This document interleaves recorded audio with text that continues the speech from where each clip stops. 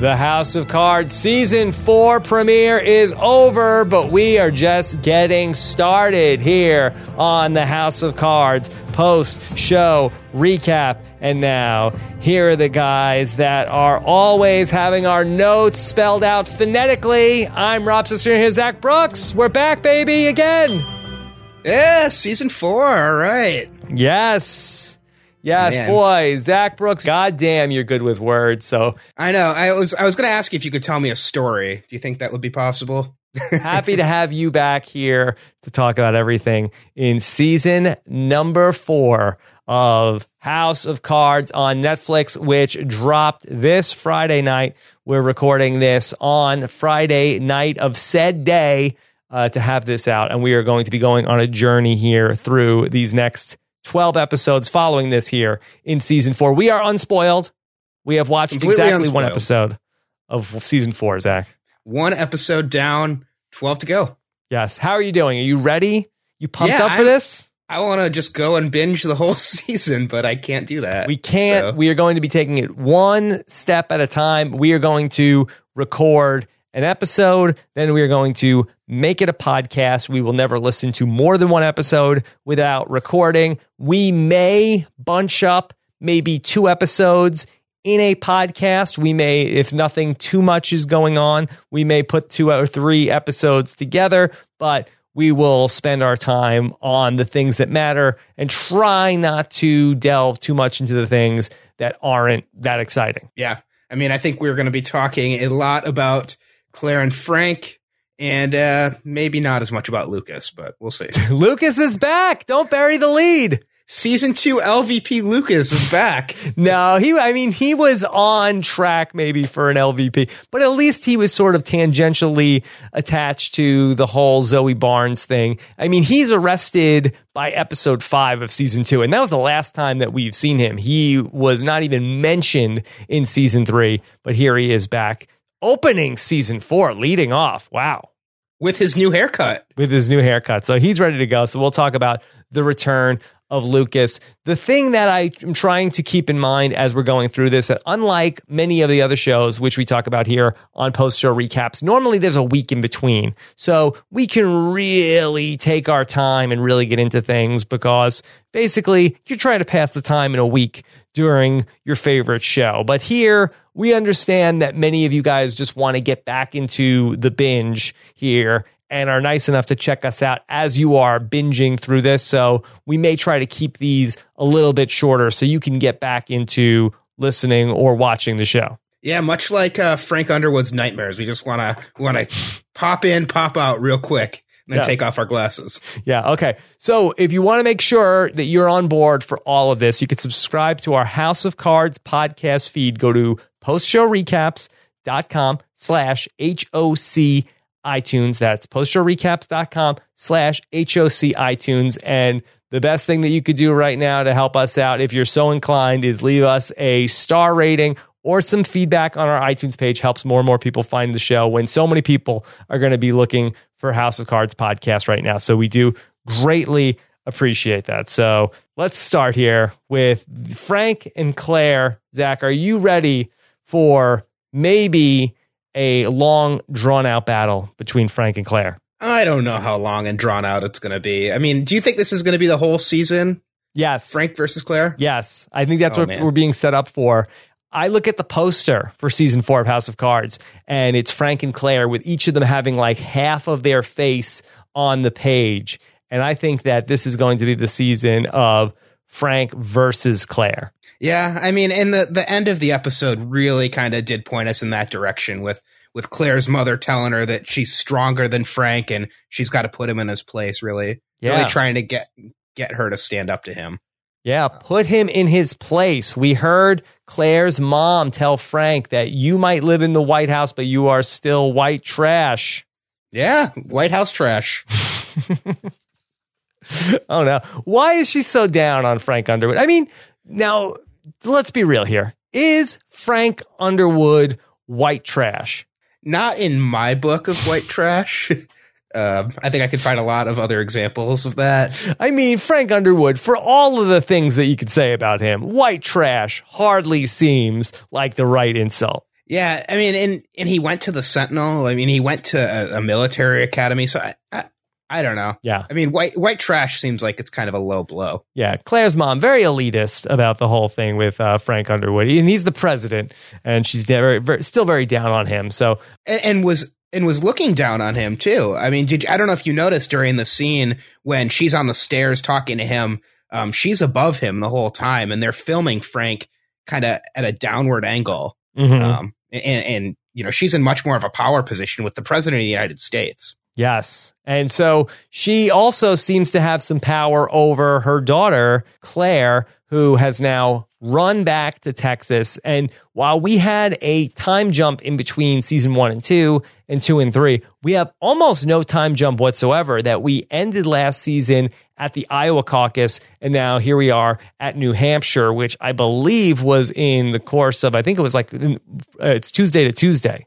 Yeah, it was only a couple days from each other. And I mean, they said at one point during this episode that she had only been gone for 3 days. Yeah. So not gone very long at all. Zach, did that surprise you that there was so little time in between season 3 and 4? Yeah, I mean, I thought we were either going to get the moment after she walked out, there was going to be 0 time off the clock at all, or we were going to get a big jump, and we just got kind of like a couple hours. Yeah. So Claire goes back to Texas, that she is basically going to go put herself into exile to get away from Frank, and him and Doug are trying to hunt her down, and eventually that leads Doug back to Texas to figure out what's going on with her. Could you explain what happened with her mom? Claire's mom had cancer, but she didn't want Claire to know, but Doug knew?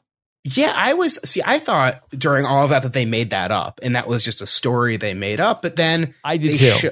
They show Claire's mom's bedroom, and there's the wig sitting on the mannequin head, and which is a pretty clear sign that she actually does have cancer.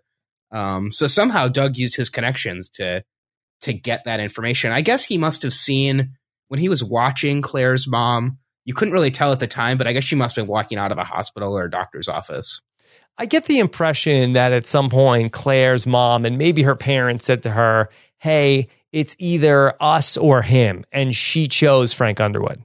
Yeah, I definitely get that impression. And I don't know if it's been spelled out in previous episodes, but her father, I don't think, is in the picture anymore. No, he's literally in the picture that's hanging over the fireplace. Yeah. So for Claire, she comes back to Texas with political aspirations. She wants to run for the Congress in the 30th district. What do you think of this plan that Claire has hatched? I think it's, she seems to have a path laid out. She wants to go Congress to governor to, probably White House. And it's a very similar path to the path that Frank took. And so she is on board for this. I mean, do you think is this a realistic goal? Could Claire Underwood go from basically an outsider in the world of politics? She did hold a position at the UN. Do you think, does this seem like she could just jump in the game and then make her way to the White House in 15 years? I mean, it's similar to Hillary Clinton. Mm-hmm. And, I think it's definitely possible. She has a very good public image. People seem to love her. They loved her on the campaign trail. I could definitely see that being a realistic thing to happen. Now, I don't think it's going to happen like that. Nothing is ever as easy as people spell out on this show. And she is all set to go. She has befriended and is working with Leanne, a new character on the show, played by Neve Campbell. Zach, are you feeling Neve? Oh my God. Middle school me was so happy when I saw Neve Campbell's name in the credits tonight. And then when she walked out, I was like, oh, she still got it. She still got Neve it. Campbell. Yeah. So is that basically her Doug Stamper? Yeah, I think that's a good way to set it up. And we saw the scene with Claire and Leanne against Frank and Doug. That was an interesting scene. It was an interesting standoff and probably a sign of things to come. As you're watching all of this, are we supposed to be rooting for Claire to be able to get away from Frank, or are we supposed to be rooting for Frank to get Claire to come back to him? I'm curious how other people are feeling about this. I'm rooting for Frank, and I'm rooting for them to be together because I think they're better together. And I think Claire can have this political career that she seeks. It just not right this second. But for Claire, why should she have to wait? I mean, I think that's sort of the big debate that we were having at the end of last season. And I tried to go back and watch those last few episodes from season 3 and listen to the conversations that we were having at the time talking about those things. And I know that as a viewer, I feel like myself, it's like, okay, that why is she screwing everything up? Like Frank has all these other problems to deal with, but why are Frank's needs more important than hers? If she does believe she could just break away now, go into the Congress, go into the governorship of Texas, then go on to the presidency, does she need Frank to do all this? I mean, I don't think she necessarily needs him, but I do think it's easier if they can work together. And I think that they do have I don't think it's as one-sided as Claire thinks it is. I think it is a partnership. And I think Frank who knows what is enough for Frank, but once he finishes his second term as president, like where does he go from there? Would he be willing to be on Claire's side and help her reach her political aspirations? I mean, where's she going in 4 years? Like, where's the fire? What's the hurry? Well, ex-president is the best job. That's what everybody says. So you only be a president to be ex-president. Ex-president, you go everywhere. Everybody loves you. They still like treat you really classy. Nobody's mad at you anymore. So ex-president is ideally where you want to be. And even better than that is first gentleman. Is that even better? Yeah, I think so. I mean, first gentleman, you get some kind of cushy job, in the administration or running some policy or nonprofit. I think it'd be pretty fun. For Claire Underwood, if she feels like that going into the Congress is ultimately what she wants to do, if she wants to go chase that dream, I can't see how just going back and being the doting first lady for 4 years would be a better gig for her than if she feels like that she could just take this Congress seat and finally, for the first time in her entire life, have a seat at the table. I don't know what Frank could sell her to make her want to go back to what she had once she sort of has her sights set on this other thing. Yeah. And I mean, maybe I just don't think outside the box enough, because I'm thinking like, well, it's never happened before that we've ever had a first lady who's also been serving in Congress or in the Senate. And maybe I'm wrong. Maybe that has happened in the past, but to my knowledge, nothing like that. No, I don't believe that has happened where a president was married to a senator. I mean, if that's, I just don't know how that would even work. A sitting president is married to a senator. Right. I mean, I'm all about her getting her aspirations and achieving what she wants to do. I just think it doesn't have to be one or the other. Why can't they work together? And do you think that they will be able to come to some sort of happy medium here with this, where she's going to be able to go out and try to run for Congress as Frank is also campaigning on his own political campaign? I mean, if the marketing materials for this season and kind of the way that this first episode spelled things out, I don't think that's what's going to happen. We're seeing them on opposite sides a lot and facing off and really in adversarial roles. So I'd be surprised. And specifically, we see Frank Underwood have a dream. And in this dream, he is violently beating and potentially attempting to murder Claire, and vice versa. Then she sort of like gets the upper hand on him and she's like driving her fingers into his eyes. What does that mean that President Underwood is dreaming of homicidal thoughts about Claire Underwood? I mean, that's where Frank turns when he doesn't know how to solve a situation. He's murdering somebody. And he might be seeing this as a very big vulnerability for him. I mean, not only is it the person who the public seems to like, but it's the person who knows a lot of his dark secrets and the things that he's done to get to where he wants to be. And I wonder if he's thinking that there might only be one way out of this situation if it gets really bad. Is this a potential Zoe Barnes situation? Are we on a collision course with a train that is marked for Claire Underwood? Because wouldn't Frank Underwood's life be so much easier right now if Claire just happened to be out of the picture? Yeah, but it's not going to happen that easy. There's no way, Claire is the ultimate foil to Frank, and we've talked about it a lot. So I could see an attempt happening, which is one of those where it's like, if you come at me, if you best not miss. And I have a feeling that whatever happens is going to be a miss, and it's really going to set this Claire versus Frank train into motion. Yeah. Now, did you notice that during Frank's nightmare where he was murdering Claire, it was also cross-cut with them. There was some kind of embracing going on too. It was kind of cross-cut with like a love scene and a fight. Mm-hmm. So I'm curious if he's, maybe that was him struggling with this. Maybe it's him feeling like he still loves her, but he might have to kill her. What does he have to do to get out of the situation versus what does he want to do? He is really having a tough time with this. And to complicate everything, a lot of Meacham in episode 1. A lot of Meacham. And it does seem as though the sexual tension with Meacham is real in season 4. Yeah, it's happening. It's happening. We talked about in our season 3 podcasts that anytime there was a whiff of any sort of flirtation with a man in House of Cards, that Frank Underwood, we called it Chekhov something. I forget what we called it. But, once Frank Underwood, it's sort of there, he will act on that impulse before the end of the season. And I was expecting it to happen in this episode. Oh, yeah, sure. Well, Meacham is basically, I thought he was almost saying to Frank Underwood, like, hey, do you want me to sit with you? Do you want me to stay with you? And he's like, oh, that's all right. Well, at first he asked him to stay with him. Yes. Keep me company, he fell asleep. Meacham. Yeah. And then Meacham, very, very tenderly removed his glasses. It was a nice moment. Yeah, you fell asleep wearing your glasses. And yeah. I also thought that I thought it was interesting that he was repeating the line he was saying to the baby when he was campaigning. He said to himself under his breath, aren't you a cutie? And was he talking about Meacham, or was he replaying the scene with the baby? I took that as that he was kind of mocking the way he is in public, because they showed it on TV and he goes, oh, well, aren't you a cutie? And was kind of making fun of this public Frank that's out there. That wasn't a pickup line? I mean, it could have, maybe it was kind of 2-for-1 deal. Okay. Yeah. All right.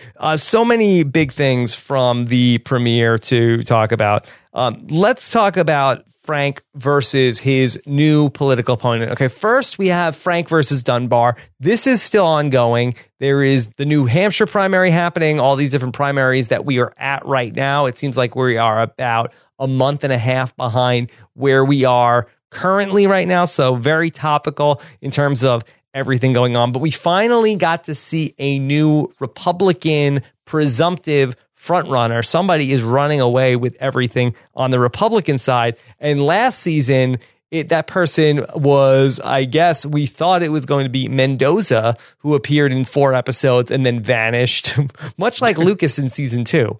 But Mendoza, we thought, was going to be the Republican nominee. And then they sort of dropped that storyline. And here is a new guy, Conway.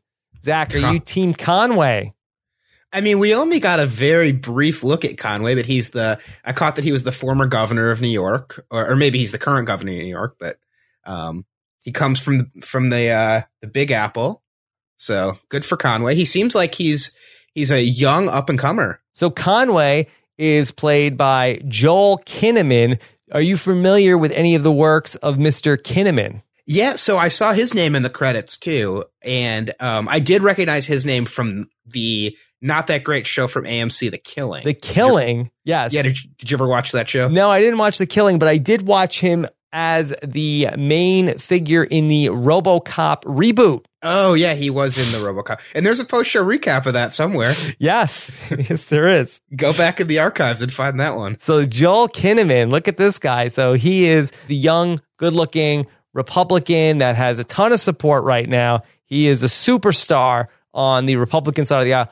Interesting choice to go with, I think, to have Frank battle a younger white guy from the Republican side. Yeah, it's no Samuel L. Jackson, but I guess I'll take it. Yeah, they didn't really go too far outside of the box here. And again, I think that it would have been so much better if they could have gotten Donald Trump to actually be the person battling Frank Underwood. I mean, this would be the greatest season of television of all time.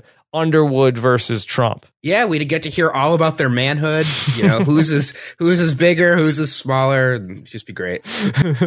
Oh, that would be fantastic. And if also, I think it would be even more incredible if we could also get Donald Trump to also be breaking the fourth wall in that season. That would really be fantastic. But alas, we're going to go with a much more traditional Joel Kinnaman as Conway. You know, it was funny in the season 3 podcast that we did for episode 11 when they have the debate. We were talking about how everything that was going on in the debate was so exciting. And you said, like, wow, this was so much more interesting than the debates that happen in real life. Oh man, wow. If what do I know? Yeah, if 2015 Zach Brooks only knew. 1 year later, I'm gonna go back in time and just play some YouTube clips for myself. Yeah. No, you're completely wrong. These debates get hot and heavy. Yeah. So first off, how does Frank get past Dunbar? Because it doesn't make any sense if Dunbar wins the nomination and then Frank is just sort of like serving out a lame duck presidency the rest of the season. I'm curious about that too, because Dunbar seems to be doing really well. She won Iowa. She won New Hampshire. No, Frank won Iowa. Frank won Iowa. Okay. But yeah. She won New Hampshire, though. Yes, she's doing better in New Hampshire. So we'll see. I wonder if it's the kind of thing where does Frank have more support in the southern states? Like, is it a little bit sort of like the current dynamic that we have between Hillary and Bernie Sanders, where Bernie Sanders is doing better in some of the more northern states, whereas that Hillary goes into the South, maybe Underwood. That's really where, as somebody from South Carolina, that's where a lot of the base of his support is. So when we get to like South Carolina primary and stuff like that, and Super Tuesday, maybe he's going to start picking up some steam there. Yeah, I mean, I think it would be really boring if it's just kind of like he wins some primaries and gets the nomination. That doesn't seem like that's the way they show would handle something like this. So, yeah. You know, I mean, it's whether it's like Dunbar gets killed or he releases some scandal about Dunbar. It's got to be something more exciting than just like he wins the South Carolina primary and he wins, you know, all the other primaries that they have, California and wherever else, Michigan, wherever else they do them. Yeah. Do you think that House of Cards will do basically the same thing twice, where Frank will be way behind in the delegate count to Dunbar and then rally back and then beat her, and then also the same thing? Oh, Conway, he's the unbeatable guy, and then he rallies back. So basically, every Frank Underwood campaign is sort of like a Dillon Panthers football game. Yeah, I was going to say like a Rocky match or something like that. Yeah, it comes down to the last second. Yeah, it's a nail biter. Frank Underwood. I did it again. I can't believe it. Thank you. Aren't you a cutie? Aren't you a cutie? Yeah, I mean, I think that we're going to see. We've got to see something exciting with one of these two, the way that it ends. And we wouldn't be introducing Conway as the Republican frontrunner if it wasn't going to be Frank versus Conway. Yeah. So, and you know, it'll be interesting too, because I'm kind of ready to jump past all of this primary stuff and just have it be the general election. Yeah. Because I want to see, you know, who's Frank's running mate going to be, who's Conway's running mate going to be, and see some adversary between these two new guys. Now, do you think that House of Cards potentially has any sort of primary fatigue right now? Again, this has been the longest political season of the entire history of mankind. I think that right after House of Cards, a couple of months later, I think around June, that was when a bunch of the candidates started to announce when they were going to be running for president. And then basically from around the time that Donald Trump got in the race, that all we've been talking about has been the 2016 presidential election on the news and everywhere. And we're in the current primary season. It's all over the news now. Do you think people care about wanting to see a fake primary happen on TV? Yeah, I think that's a really good point. And maybe that's why I'm like, all right, let's just move past the primaries. We've been doing it forever. Yeah. And you know, a lot of people are already past the primaries in House of Cards because they're 7-8 episodes ahead already. Yes. But I mean, I can't imagine what do you think? Like episode 4, the primaries are over. Episode 3. Well, typically these House of Cards episodes, from what we did in season 3, each episode was taking place about over the course of a month. It was sort of like the entire season or so was about a year. Frank had said he wanted Claire to show up for the State of the Union address, so I feel like that's probably going to be what we see in the next episode. So I think probably maybe 2-3 weeks, you know, I think that we will probably get to around the time whatever president is being sworn in by the final episode of the season. Yeah, I think that probably makes sense. And we'll probably get a whole episode that's around the convention. But wasn't the State of the Union? I mean, how does that work out time-wise? Because the New Hampshire primary, and this just happened, so I should be able to remember this, but wasn't that after the State of the Union? Okay, so in 2016, the State of the Union address was held on January 12th, Tuesday, January 12th. On the New Hampshire primary, I believe, was held on Tuesday, February 9th. So again, this is some sort of alternate universe where the State of the Union is coming after the primaries. I don't know. Maybe it was because that the president was busy caucusing in Iowa. He didn't want to take time away to do it. But for whatever reason, and usually Tuesday is the day that they have all these primaries. So that seems like a bad day to have the State of the Union address. But anyway, House of Cards, stupider things have happened in the House of Cards universe than switching the order of the State of the Union address and the primaries. Yeah, I mean, this is a world where, people are removed from office for being drunk on a radio interview and being killed and being impeached and having their wives leave them and all kinds of stuff. So it's not your, it's not like politics could get as crazy as this show next year or anything like that. Right. I also thought it was weird that Frank decided that he was going to call Dunbar to concede in the New Hampshire primary. I mean, do politicians concede in primaries? Yeah, I mean, I don't know, because I felt like on the primaries I've been watching, they've been calling them with like 15% of precincts reporting in. They're like, all right, yeah, Hillary has won this, and it's 15% of precincts reporting in, and this was 80-something% that had reported, and he's like, all right, I guess I'll concede now. Mm-hmm. Yeah, so, I know you concede an election, but I don't know. I've never heard of conceding a primary. Maybe that's the thing. All right, I want to talk about Lucas and the return of Lucas. We touched on it. We teased it at the top of the show. Lucas is back. Are you pumped up for the second coming of Lucas? Not particularly. I was surprised that was the way that they chose to open the season. I was surprised too. I wonder, is Lucas the new Rachel? Yes, I think that is probably... Well, I also think... I was wondering if Leanne could be the new Rachel for a little while when we had the Leanne and Doug altercation in her office. I was like, oh no. I wrote down in my notes, oh no, here comes another Doug obsession. Hey, we have beat up Doug pretty good, much like Rachel at the end of season 2. But we were pretty hard on Doug. At least I was, all the way through season 3. Doug was on point. Yeah, Doug was good. He looks kind of weird now, I feel like. I don't know if the actor has lost weight. He kind of looks like a vampire. Oh, no. Yeah. Not good. That's Pete Russo. Okay. So for Doug, I thought he was really, really good. But what is the story going to be with Lucas? He's worried that Frank Underwood is coming after him, but what is he going to be doing on an average day? He has basic cable. He has no internet. Is he going to just start snooping around again because he can't help it? Oh, I mean, definitely. They made a point to say no internet, which I feel like was, Chekhov's, no internet. I don't know what you would call that, but yeah, I think we're going to see Lucas get himself into trouble pretty quickly here. I don't think Lucas is making it out of the season alive. Do you? I think he might be. I think that he might be part of Frank's ultimate undoing here, because there's no other purpose here for Lucas to exist other than to bring back the death of Zoe Barnes somehow into the narrative. Do people even remember Zoe Barnes? I mean, that was years ago. That was way back in season 2. I mean, and for Lucas, I mean, shouldn't he be so punch drunk by what happened to him the first go round than to stick his nose back in there? Like, he's got a second chance at this thing. Will he waste it on trying to be a muckraker once again? Yeah, you don't want to try to fix what you did your first time on your second chance. You gotta really grasp that second chance and not screw that up. Change the narrative, Lucas. Yeah, exactly.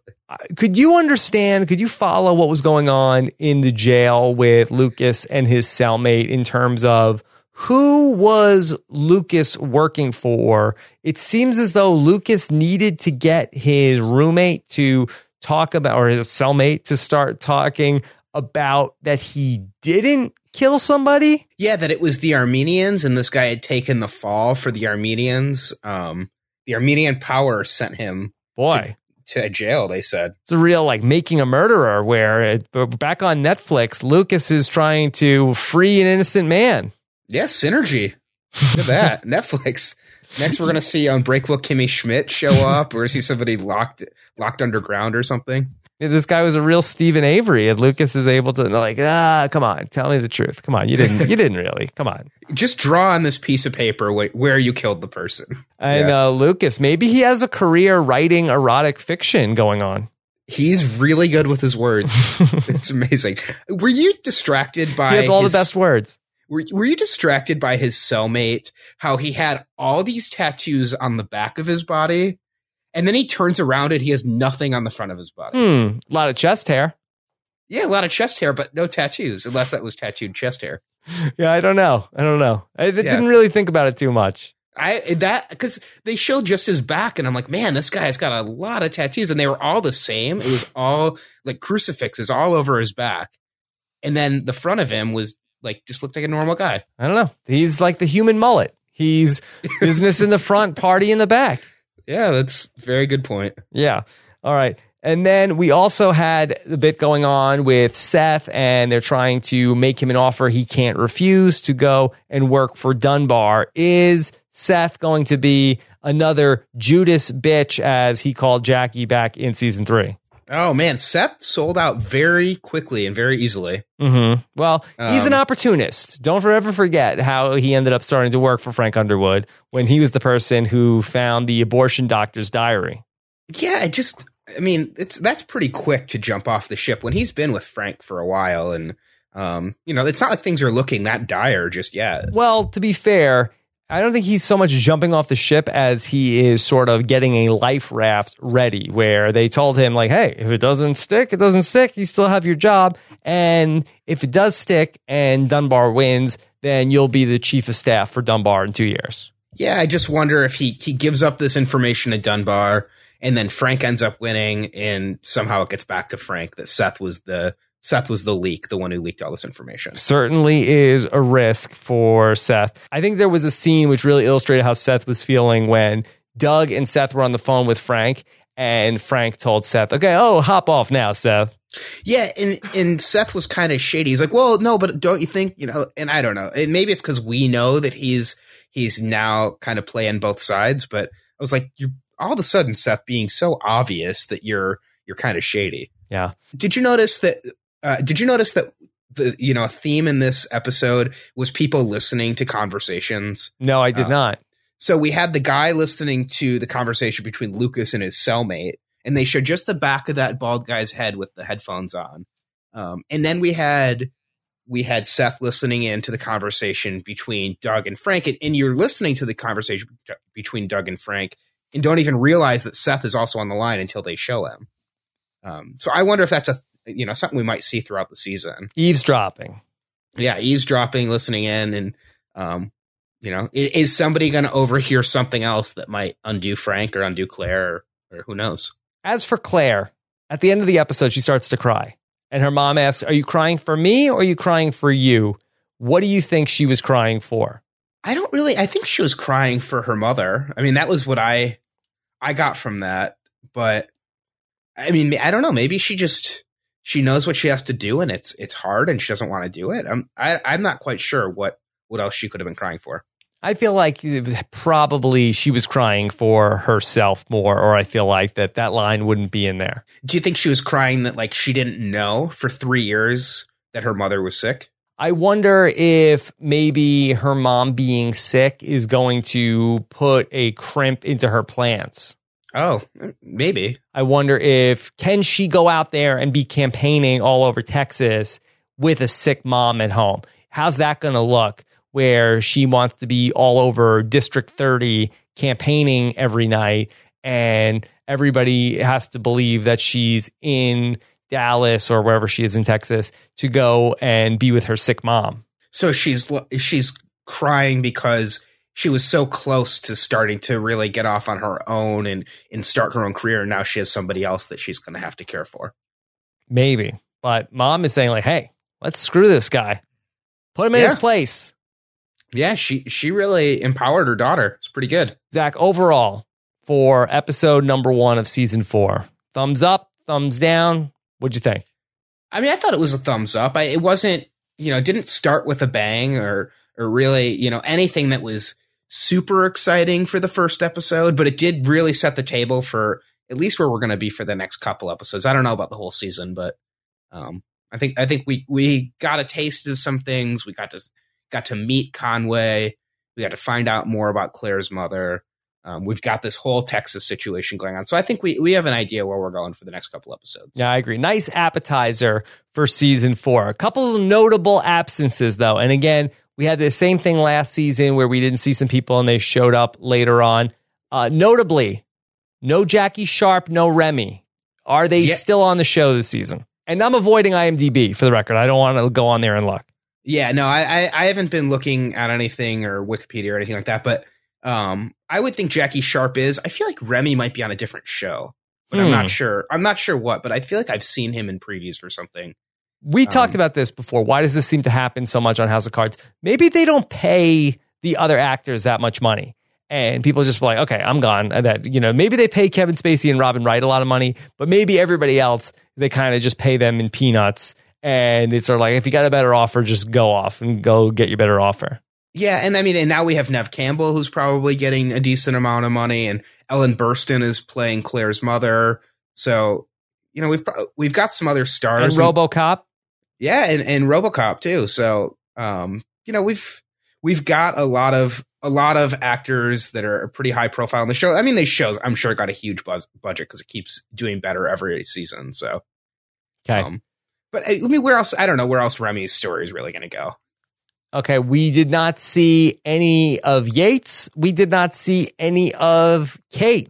Do you think that we will see any bit of Kate the reporter or Yates in this season? I'd like to think that we will see Kate Baldwin. I don't think we'll see Yates. But Kate Baldwin wasn't in the press briefing. No, she was not. That would be the perfect spot for her. No, I think she's out. She's out. She's the lead on Fear the Walking Dead. I think that she's not going to come back and play, the 15th biggest character on House of Cards in Kate Baldwin. So I think that she's done. I think if we would have seen her, it would have been sort of like standing up at the press conference and asking a question. So I think Kate Baldwin is also done. Yeah. Well, things change. All right. Anybody else? Petrov. Is Petrov back here in season 4? I like it when we stay domestic. So let's just keep it in the U.S. He was such a big part of last season. Yeah, but so was Tusk was a huge part of season 2, and we didn't see him again. Yeah, but Tusk just went away. Russia didn't go away. Yeah, no, Russia's still there. Still there.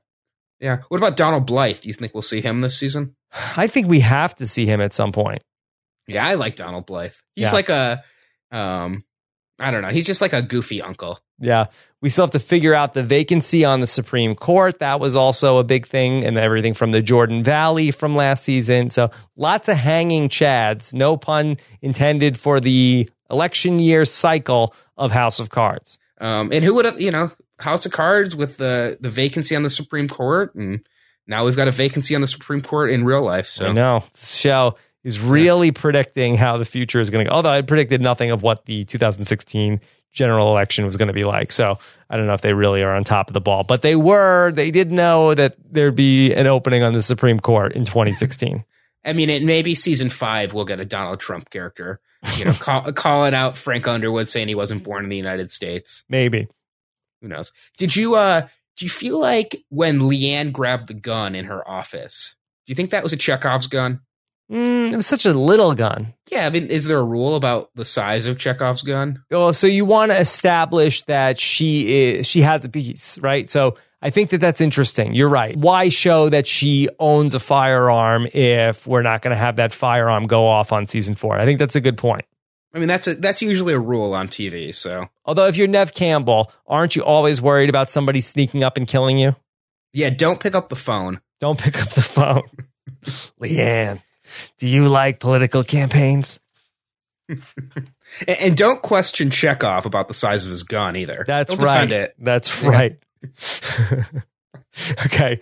All right, Zach, the way that we're going to do feedback on these shows is that we want to get emails from you guys. If you guys get ahead If you cannot wait for us to come out with a new podcast and you have to keep watching, that's fine. Enjoy. But what we want you to do is send us your questions as you have them by sending us an email to hoc@postshowrecaps.com. That's hoc@postshowrecaps.com. What should people not do?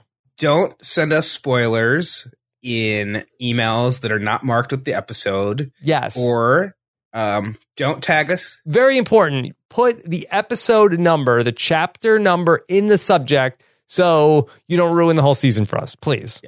Yeah, I'm going to delete an email that doesn't have an episode number in it. We won't even read it. Yeah. It's going in my trash, and you can subpoena the email records and you won't be able to find it because it's gone. Much appreciated. Yeah. Also, don't tag me in a tweet if somebody tweets something about the season. Right. Because I can't help but look, and then I'm going to not be able to fulfill my duties because I'm going to know what happens. Yes. So please just try to keep it to email, and we'll do our best to avoid spoilers so we can sort of speculate on what's going to happen and have a fun podcast here over the next couple of weeks. All right. So you ready to get into some of these emails? Yeah, let's do it. Okay. All right. Here's a question from Spencer. Spencer wants to know that Claire seems to have mommy issues, just like Frank clearly had daddy issues. Do you like the parallels? And where do you see the storyline going with Claire and her mom? Reconciliation between them before Claire's mom dies? I can see them working together to really push Claire ahead of Frank and try to take down Frank. I think Claire's mom is going to be the catalyst to Claire get some power that she wants. It'll be interesting to see where this storyline goes, because I really can't see the through line of how this necessarily helps Claire in any way in her struggle for power or her struggle against Frank. And I'm not exactly sure. I mean, I know her mom has cancer. I'm not exactly sure what kind of cancer it is. You know, are we going to see her struggling with it throughout the season? Is it going to be something that's pretty quick? And I don't know if you cast Ella Burstyn for only a short role on this show, though. Yeah, they do say at the press conference that she has lymphoma. So I'm not sure exactly if it is a terminal instance. I mean, they said that she has been dealing with it 3 years and she's undergoing some new treatment. But I do feel like it probably would be a TV trope to have her not make it out of this season. Yeah, it'll be an interesting. It'll be very interesting to watch to see what happens. And I didn't actually think about the Frank having daddy issues, Claire having mommy issues parallel. So good point. All right, do you want to give us a email that you have? Yeah, I just have one. Okay. So Brenna Fitzpatrick wrote in and said, "I'm afraid Lucas is poised to be this season's Rachel. Doug will find out he's out and spend the entire season trying to track him down to kill him. Why? Why would they do this again?" Well, are they going to be trying to track him down? They don't even know that he exists. So how would they even find out about him? Is it going to be him trying to play? Is he the cat now? Is he trying to uncover some evidence to get Frank? And then is he trying to avoid being caught rather than he doesn't know that he's been caught and they're chasing him the whole time? I mean, what's he going to do? He doesn't have the internet. Like, I don't know. He's going to fail. He seems like he's a guy who just fails at everything except telling erotic stories to his cellmate. He failed at trying to get with Zoe Barnes. He failed at trying to take down Frank. Yeah. I mean, I just stick to writing, write some fictional stories that mirror what he actually went through with Frank. And that way you can at least get it out. Yeah. He should work with Yates. Yeah, he could work with Yates, or he could work at the rental car wash that he's going to be working at, that they got him a nice job. He can take public transportation with his expired license, just go and spray some Under Armour on the cars and clean the tires. Like, just. Is that an America Works job? Oh, it might be. I hope it's not, I don't know. I hope it's not a car wash that's owned by some gangsters who might recognize him from his time in prison. Is it the car wash that Walter White works at? Oh man. Oh, I hope it's not the guy with the eyebrows. Yeah. It would be awful. That guy's terrible. Okay. Yeah. Here is a question from Kayla. And Kayla writes in and says, with Lucas reappearing in the show, is it fair to suggest he could be the death of a big character we see this season because of what he knows about Peter and Zoe? Would Lucas satisfy your bloodthirst? Would he be the big death of season 4? No, he's like a cockroach. They're going to try to kill him and just send him back to prison. No, he can't be he could be a death in this show, but he's not the death in this show. I'm loving your Lucas disdain so far this season. I'm trying to recapture the way I felt about Lucas 2 years ago. Hopefully I'm being consistent. I'm pumped up for the return of Lucas. I'm interested to see where we go with him. Is it the beard and the wavy hair? Is that what you like about him? I don't hate his look. I think he's fine. Yeah, he doesn't look quite as nerdy as he did in the first and second season. So okay. All right. This is a question from Liz, who writes in and says, I thought it was a good first episode. Please refresh my memory. How much does that writer know about Frank Underwood, the one released from prison? Does he suspect Frank killed Zoe? Does he suspect Frank had anything to do with the congressman who died in season 1? I don't think we've seen this writer since very early in season 2. Thanks for the podcast. All right. So if we're going to do the Lucas refresher, Zach, do you want to say, I know you hate him. Have you blocked out everything he did? I mean, like, I have a general sense. I think you might have a better sense than me on what he did. This is kind of the problem with the Netflix binge model, is like, there's the characters like this, these subplots that they just kind of run together. And especially when you watch this that quickly. Mm-hmm. But, you know, I mean, I do know that he knows about what happened with Zoe, and he knows that Frank had something to do with it. And then he worked with Gavin to try to take down Frank. And Gavin said, oh, yeah, you just got to go to the AT&T headquarters and just get this information. Just plug this USB stick into the AT&T mainframe. And it was a sting operation, and the FBI arrested Lucas thanks to Agent Green. That's right. Who was the big, scary FBI agent. Right. And the key piece of evidence he needed was that he was trying to get the cell phone records of the texts that Zoe Barnes had between her and Frank Underwood that would have implicated that Frank Underwood was the person who was texting Zoe and told her to go down there. And so that's why he would have been able to prove that Frank Underwood killed her. Honestly, I don't remember if Zoe Barnes had told Lucas about the Pete Rousseau thing. I think she did. I'm pretty sure she had shared that with him. Yeah. And you know, this all happened in a pre-serial world, correct? Mm-hmm. I believe so. They didn't even know about Adnan Syed, you know, and the cell phone towers and triangulating all the cell phone stuff. And once again, House of Cards it had already happened, but they were ahead of the general public knowledge of it. Boy, now this whole world of cellmates has me thinking, like, maybe we could write some sort of a story where Stephen Avery and Adnan end up being cellmates together. And then there's a guy listening into their conversation. Maybe somebody works for NPR. Yeah. My roommate's been watching Oz recently. And so when House of Cards, I mean, Oz is a great show. I highly recommend Oz if you've never watched it. It's got people that are in every show that you've ever watched. Like, oh, it's that guy and that guy. But it all takes place in a prison. And this first scene of this season, I felt like I was watching Oz, especially with that opening scene with what the cellmate was doing in his bunk. Andrew Fair writes in and says, hey, Rob and Zach, how did you feel about not having any Frank breaking the fourth wall in the premiere? I'm hoping it will be back this season, but they could be phasing it out like you discussed in the preview show if they want House of Cards to continue without Kevin Spacey. What do you think of that? Yeah, I was going to bring that up. That I didn't notice any breaking the fourth wall, and I wondered if that had happened or not.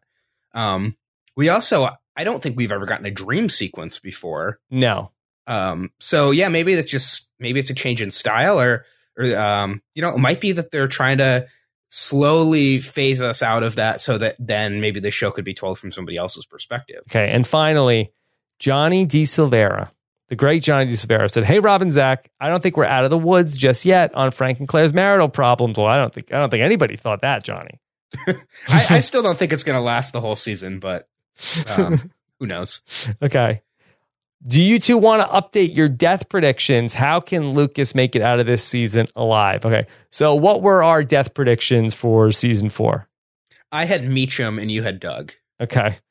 Boy, Doug is looking pretty solid, I think. Unless Nev Campbell is going to shoot him, I think he's looking pretty good to survive season 4 right now. So that's probably a bad one. Meacham. I mean, I still think Meacham could take a bullet, maybe from Leanne's gun. That gun's going off to somebody. I feel like Claire dying might be less suspicious than if Dunbar was to die. Mm-hmm. I mean, if there were Vegas odds for who dies, I mean, who's the longest shot? Do you think Claire's a longer shot than Frank? I think Frank is probably the longest shot because the show's been renewed for season 5. I think it would be pretty unlikely to have House of Cards go on another season and not have Kevin Spacey in it. Yeah. I mean, I would be totally out on the show if that happened too. Okay. I think it would be pretty unlikely. I can't think of the show, especially the serialized drama, which is like there was no Sopranos without James Gandolfini. There was no Breaking Bad without Bryan Cranston, no Mad Men without Jon Hamm. So I don't know how you could do this show losing its main lead. Yeah. No, I mean, it's an interesting thing to think about, but it just doesn't become House of Cards anymore. Okay. All right. So we are going to jump into episode number 41 coming up after this, that we're going to look to get that episode out by Sunday night or so. So if you are binging this all very, very quickly, that's when our next episode is going to be. So we're excited about that. If you have questions about that episode or any other episode moving forward, HOC@postshowrecaps.com, HOC@postshowrecaps.com. Zach, do you have a hashtag for our first podcast of season 4? Oh, man. I have 2 options for you. Yes. So I have hashtag White House Trash. Okay. And hashtag Human Mullet. Human Mullet seems more fun for the start of season 4. Yeah, I'm curious if there's anything actually on hashtag White House Trash. I feel like there's probably been something posted to that. So. Yeah, I think there's probably, I could imagine a lot of negative Obama tweets. I could imagine maybe some litter tweets. I'll try to walk by the White House at some point this week and take a picture of some trash outside. Some litter. Use that hashtag. Okay, there you go. All right, so Zach, great fun. I'm really looking forward to this. I had so much fun this week going back and listening to the season 3 podcast. I felt like we were pretty serious on this one, but I think we'll probably have a lot of fun along the way too. Yeah, I think this episode just didn't have a lot to kind of have fun with unless we want to do a real deep dive into that cold open. No, let's not say we did. All right. That's what my nightmares are going to be about tonight. Oh, man. Well, Godspeed. Hope you make it to I will not Sunday. go to sleep with my glasses on. Oh, I do that way too often. It's awful. Trust me, Zach, you want to take those glasses off when you go to sleep, unless you have a personal manservant there to make sure, like I do. I'll post a Craigslist ad for a personal manservant to remove my glasses. Yeah, well, don't expect Lucas to answer it. He has no internet. Oh, man. I'll send a telegram. He's out of that game. All right. Have a great binge, everybody. We'll talk to you again soon. Take care.